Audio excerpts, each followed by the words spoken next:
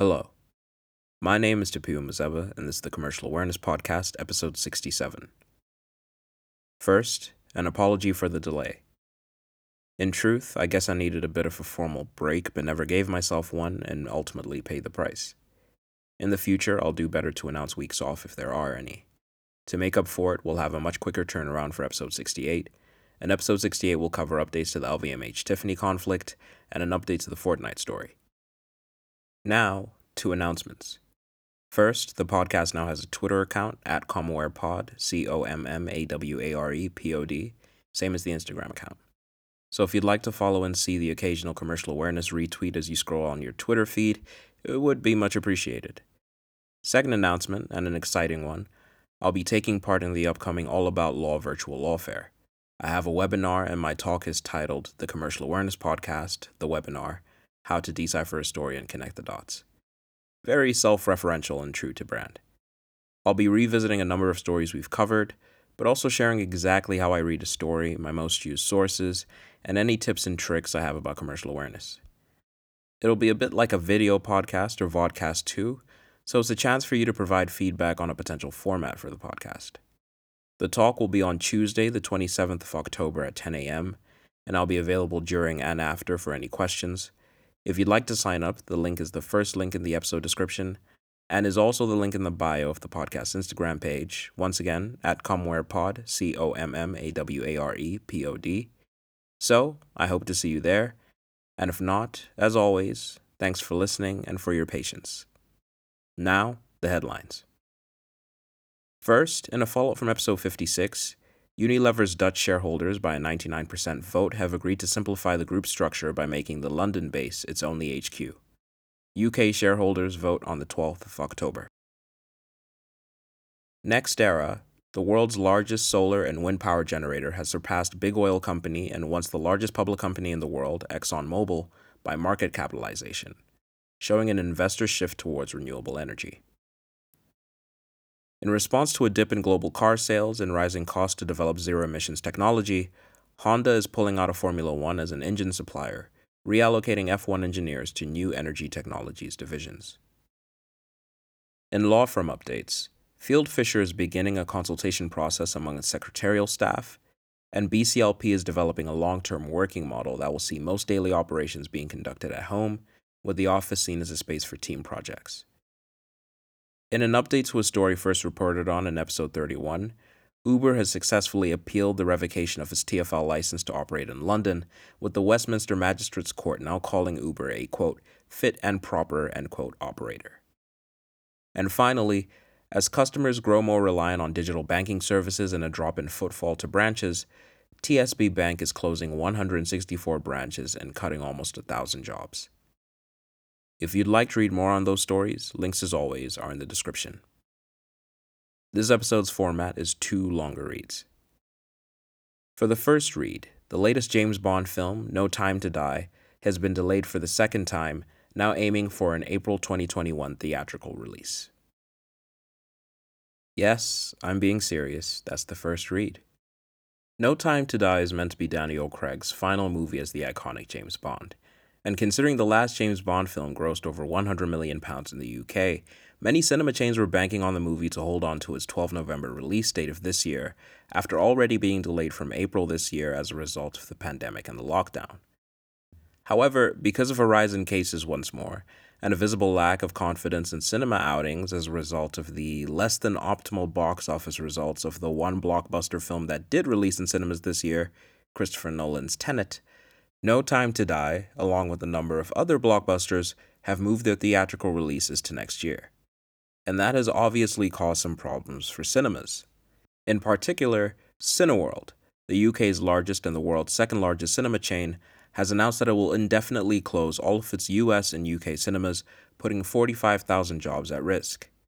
The chain's chief exec, Mookie Greidinger, told staff in an email that audience numbers, quote, dwindled to tiny and unsustainable levels, and the delay of Bond has been a huge blow, end quote.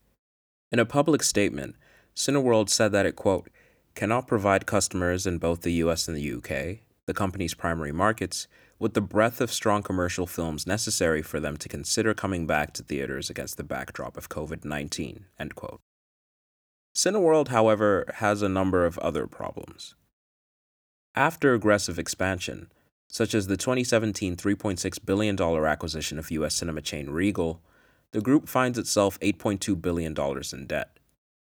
The company is also projected that under current conditions, they could breach loan covenants in December and next June.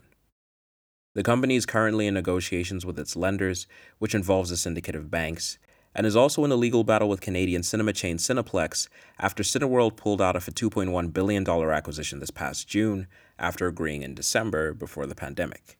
We've heard that story before. And so, a lot of work for lawyers around Cineworld.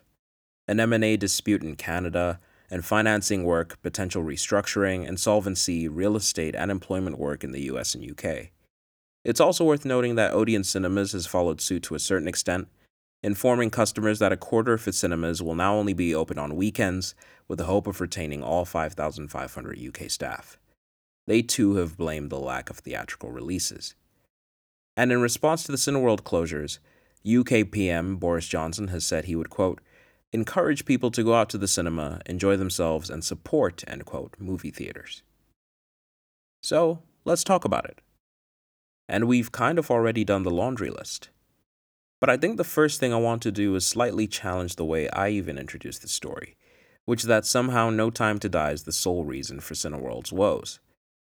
A number of news outlets have crafted the story as that, and even the staff email the chief exec of Cineworld wrote describes it as such. But I truly hope that by detailing everything else surrounding Cineworld can help us form a more well-rounded perspective on all of this. First, of course, I would agree.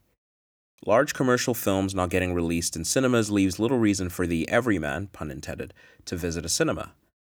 However, it also seems that Cineworld may have spread itself a little thin as a result of accumulated debt exacerbated by a number of acquisitions, including the acquisition they are now in a legal battle over. And if you were harsh, you'd say that the writing was on the wall even before this latest movie delay. And if you were less harsh, which is the avenue we'll take for the sake of discussion, maybe they truly are victims of circumstance, considering the website We Are UK Film details 2018 as the highest grossing box office year in the UK ever, with 2019 not being too far from that, so the numbers did appear rather steady. The pandemic to some extent left a stark number of industry shadows of themselves, but it has also presented what we can call culture shifts. We've detailed the culture shifts before, most notably looking at how e-commerce has risen at a faster rate because of the pandemic. But let's use this opportunity to spread our wings to different industries. Film and TV. Netflix, for example, saw 16 million new accounts in the first quarter of the year and told investors to expect more growth until lockdowns were lifted. It seems home streaming is a model that has directly benefited from the lockdown as viewers spend more time at home. And so, one does wonder whether this will be a long-term shift, or in April 2021, or whenever commercial releases return to cinemas, will things get back to some sort of normalcy? But even that brings its own new issues. Disney's Mulan, for example. $200 million budget and was released on Disney+, Disney's home streaming platform where users could pay a premium on top of their subscription fee to watch the movie. It seems that even with the convenience of home viewing, the on-demand purchases were significantly lower than the amount it took to produce the film. And truth be told, we don't have enough time today to have a real heart-to-heart as to whether Netflix's movies ever actually make their money back. And so, what will this mean for future film and TV production, and in particular, film financing, a practice area a number of firms work in? Will this shrink that aspect of the industry as well? And what for the new challenges and costs that come with film production, an industry that brought in £1.77 billion in the UK in 2019, now facing changes in the midst of a pandemic with constant testing required, limited crews, and production that can be halted for weeks with one positive test. In fact, for this latter point, when we mentioned Slaughter and May's UK government mandate to assist in reviving the film and TV industry in the headlines of episode 66, it was actually to play a role in this. It was to advise the UK government in developing a temporary reinsurance facility so film and TV insurers could adequately cover disrupted productions. And so, film and TV is not only an industry we all enjoy with the media we consume, but it provides a lot of work for firms, and what's happening with cinemas in some part provides new work, but also presents new challenges for future practice. And somehow I've managed to speak about film and TV without even mentioning IP yet. But how will IP and distribution deals change as production companies potentially abandon distribution contracts with cinemas and opt for streaming platforms? And of course, in the midst of all this, how do cinemas survive as they await commercial releases in safe conditions to have hundreds of people in rooms together again? And so, this story has allowed us to consider a number of practice areas affected by this news and the challenges the industry may face going forward, especially in the midst of a culture shift that may be here to stay as a result of the lockdown. The cynical interpretation of all this, especially after the laundry list of the potential work available for lawyers in Cineworld's case, would of course be, well, there's work for lawyers, that's all that matters. But I'd imagine that having such a cynical view may not win over many potential clients. So it's important to first understand the motivations behind Cineworld's acquisition expansion, the challenges they currently face because of the new normal, and what solutions lawyers could provide them to not only remain solvent, but potentially recover when things get back to normal, whenever that may be. And considering those questions for any company struggling in any industry will help us understand not only the general challenges certain potential clients may face, but could also guide you towards the kind of work and sectors you are particularly interested in. Credit for this story goes to Alice Hancock, Cristiano Dallabona, Mark Sweeney, and We Are a UK Film. Next, let's talk about Walmart's sale of Asda. It finally happened. One of the first M&A transactions we ever spoke about was Sainsbury's and Asda. Back then, all the way in episode 13, the Competition and Markets Authority took issue with Britain's second and third largest supermarkets joining forces, and were concerned with the lack of competition it would create, especially at that time in the midst of Brexit uncertainty. 2 episodes later, in episode 15, we reported that the CMA had officially blocked the merger, much to the chagrin of the two companies, who accused the CMA of a, quote, stringent and interventionist approach, end quote. And at the time, however, we failed to mention the other aspect of the merger, which was, to be frank, Walmart's UK exit plan. And so, let's address that now with a little history lesson. Walmart is, as you may know, an American big box supermarket chain. Walmart acquired Asda in 1999 with the intention of creating a similar shopping culture to that of the US, big box shopping, a little distance from the city center. And though Walmart's ownership of Asda can't really be seen as a failure, Walmart Group has since found more interest in emerging markets China and India through their ventures with JD.com and Flipkart in those respective nations. Walmart also has bigger fish to fry back home with e-commerce powerhouse Amazon, which interestingly enough has now formed a partnership with Morrisons for same-day deliveries in select cities in the UK. Furthermore, it is fair to acknowledge that Asda probably missed a trick in remaining big box while their competitors Sainsbury's and Tesco went smaller in their express, metro, and local stores. Combine that with competitive pricing rivals in Aldi and Lidl, and Asda has pretty much remained in the same spot they were in when Walmart bought them 21 years ago, which is still a big four supermarket, but right behind Sainsbury's and Tesco. In fact, even in the lockdown period, though Asda has seen growth in sales and online purchases, its growth has been half compared to Sainsbury's. And Asda's market share is now 14.5% compared to the 2013 peak of 18%. This relative stagnation is best illustrated when we consider that Walmart bought Asda for £6.7 billion in 1999, and this majority stake sale we're talking about today values Asda at $6.8 billion 21 years later. And of course, there is something to be lauded about stability, but you get the point. The point being, Asda didn't become the Walmart of the UK the way Walmart had envisioned. And so, Walmart has been interested in parting with the majority stake of Asda for quite some time. There was the failed merger with Sainsbury's last April, and since February of this year, Walmart had been in talks with private equity firms considering a sale of a majority stake, all the while also considering taking Asda public. This took pause in April because of the pandemic, but talks resumed in July, culminating last week when Walmart accepted the Issa brothers' offer, backed by private equity group TDR Capital for a majority stake in Asda. The majority stake purchase values Asda at £6.8 billion, and before the deal was confirmed, there were talks of the purchase price being £6.5 billion, which implies a 95 to 96% stake purchase, but we can't be sure as these details remain undisclosed. Just making that guesstimate to illustrate that it's probably for a large part of the business. Let's talk about the buyers a bit more. The Issa brothers, Mohsen and Zuber, are owners of the EG Group, a petrol station operator with revenues of 20 billion euros. EG Group's business is in fuel station forecourts, of which they own almost 6,000 in 10 countries and employ 44,000 people. Some of the convenience stores they already host on their forecourts include Spar, Carrefour, Greggs, Starbucks, and Subway. TDR Capital, a British private equity firm, owns 50% of EG Group, and the PE firm, along with the Issa brothers, will be acquiring this Asda stake through a new investment vehicle.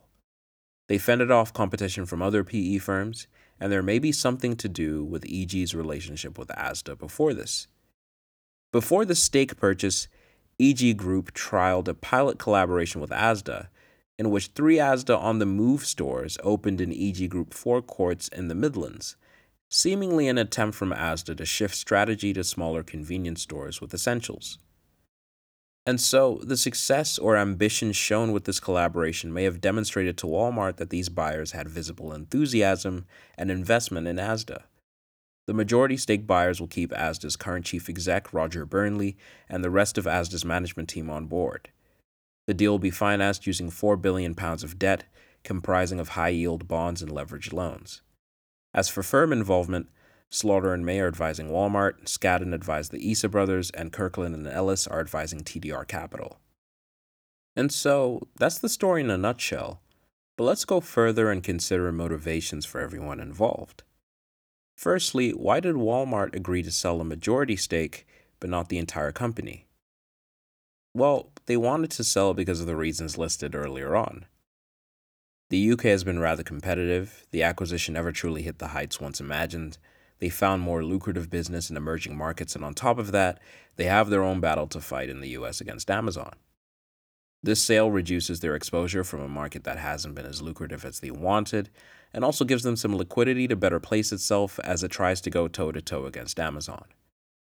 Walmart's interest in TikTok, and though it's still in limbo, which is why I haven't provided a full update, but the tentative agreement is for Walmart to acquire a 7.5% stake in TikTok's US business, which shows an interest in diversifying on their end beyond supermarkets in the US.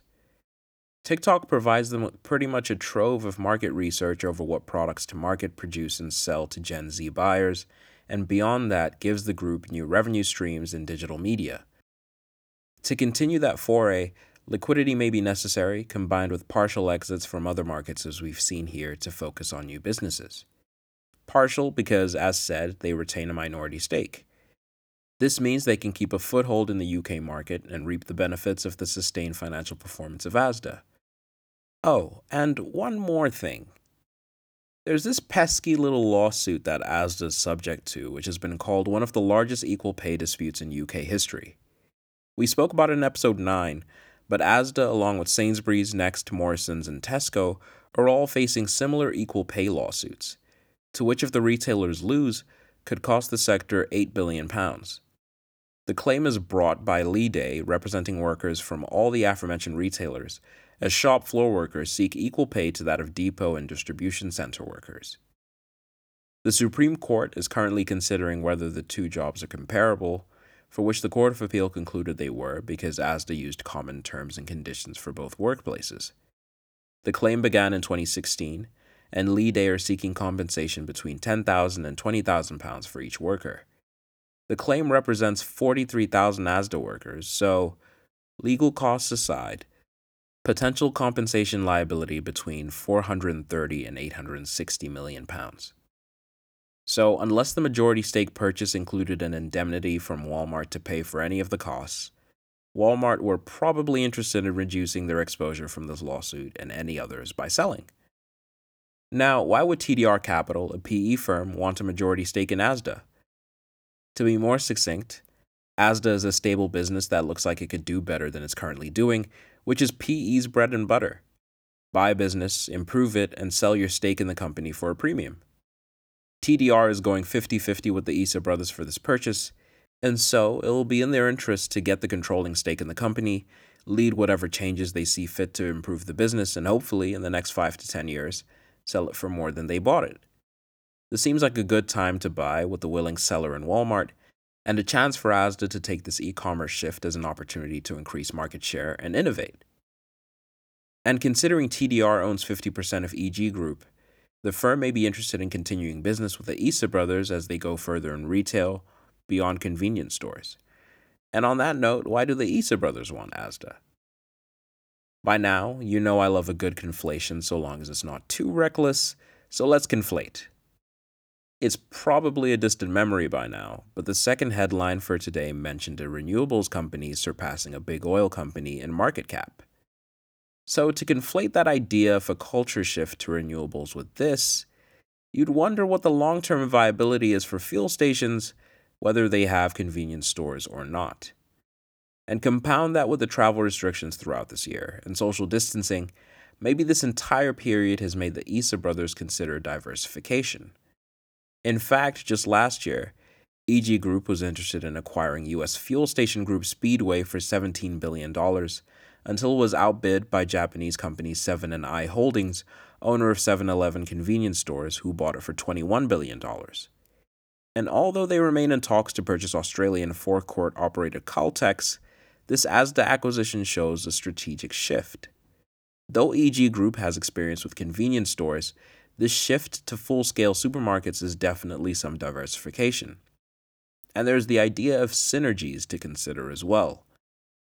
Asda has already piloted smaller stores in EG's fuel station forecourts, and so this collaboration could be extended, giving Asda a sustainable model to launch convenience stores without the real estate headache of finding wholly new sites. And considering the chief exec and Asda's management team will remain, the new buyers probably feel comfortable with the management's vision for Asda's growth as it lines up with their own. In fact, the new buyers also pledged to invest £1 billion in the next 3 years, and so things do look like they're looking up.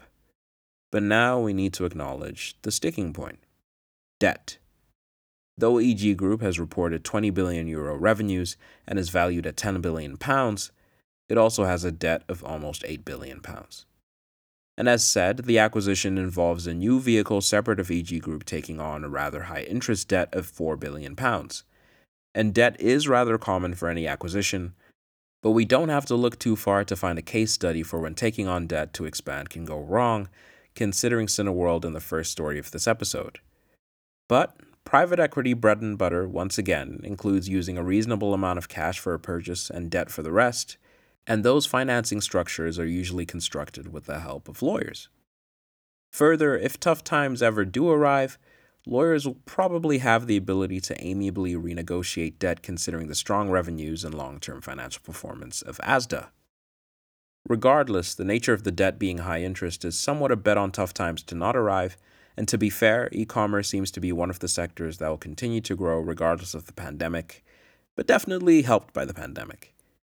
And so, those are the assumed motivations of everyone involved, and that last bit opens the door for even more lawyer involvement further down the line, and any decisions the management makes on how to make the company more profitable, whether it be the creation of more convenience Asda on the move stores, in fuel station forecourts or elsewhere, further investment in e-commerce, or even closure of lesser performing stores, all of that will involve lawyers.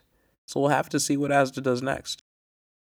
And of course, the employment litigation surrounding the equal pay case. We should definitely follow that too. Now, does this tell us anything about the bigger picture? Diversification. Fuel station owners looking to diversify, Walmart looking to diversify too. Everybody's happy. Culture shifts as well, but also consumer culture. Walmart's chief exec throughout the stake sale has constantly rung home the idea that they are becoming more flexible in their ownership around the world, and one size doesn't fit all. Asda couldn't really be Walmart in the UK, partly because of planning regulations differing from the US, probably due to the scarcity of space in the UK compared to the US. Further, there seems to have been a quicker online adoption in the UK compared to the US. I say all of this just so we can acknowledge that, whether in a case study you're doing in an assessment center, or you're simply asked what challenges a client may face when entering a new market, It's always worth noting that business cultures may vary, and so could consumer culture. Anecdote time, I think back to being in Canterbury for my bachelor's, and on weekends, some people would take a bus to go slightly out of the city center to go to Asda, but that cost benefit analysis never made sense to me considering Tesco Express and Sainsbury's Local were right there. And so, in the midst of this entire story, also consider your own shopping behaviors. Even consider your own behavior in relation to the first story. Are you more likely to take a longer trip to go to the big box, or is convenience key? Have you shopped online more often, and will you continue to? And linking back to the first story, would you have gone to see No Time to Die in cinemas? And if not, would you have paid £30 to watch it at home?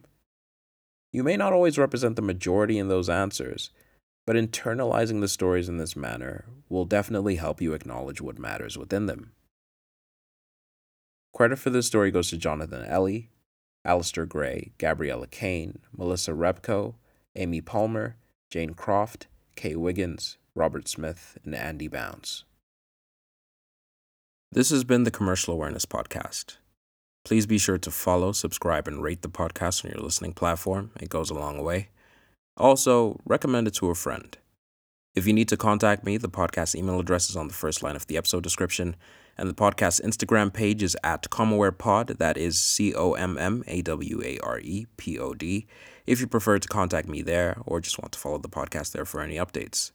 The podcast Instagram page is also a way to interact with the podcast where you can participate in polls to reflect on past episodes and suggest topics for future episodes. Other than that, thank you for listening, and you will hear from me next week.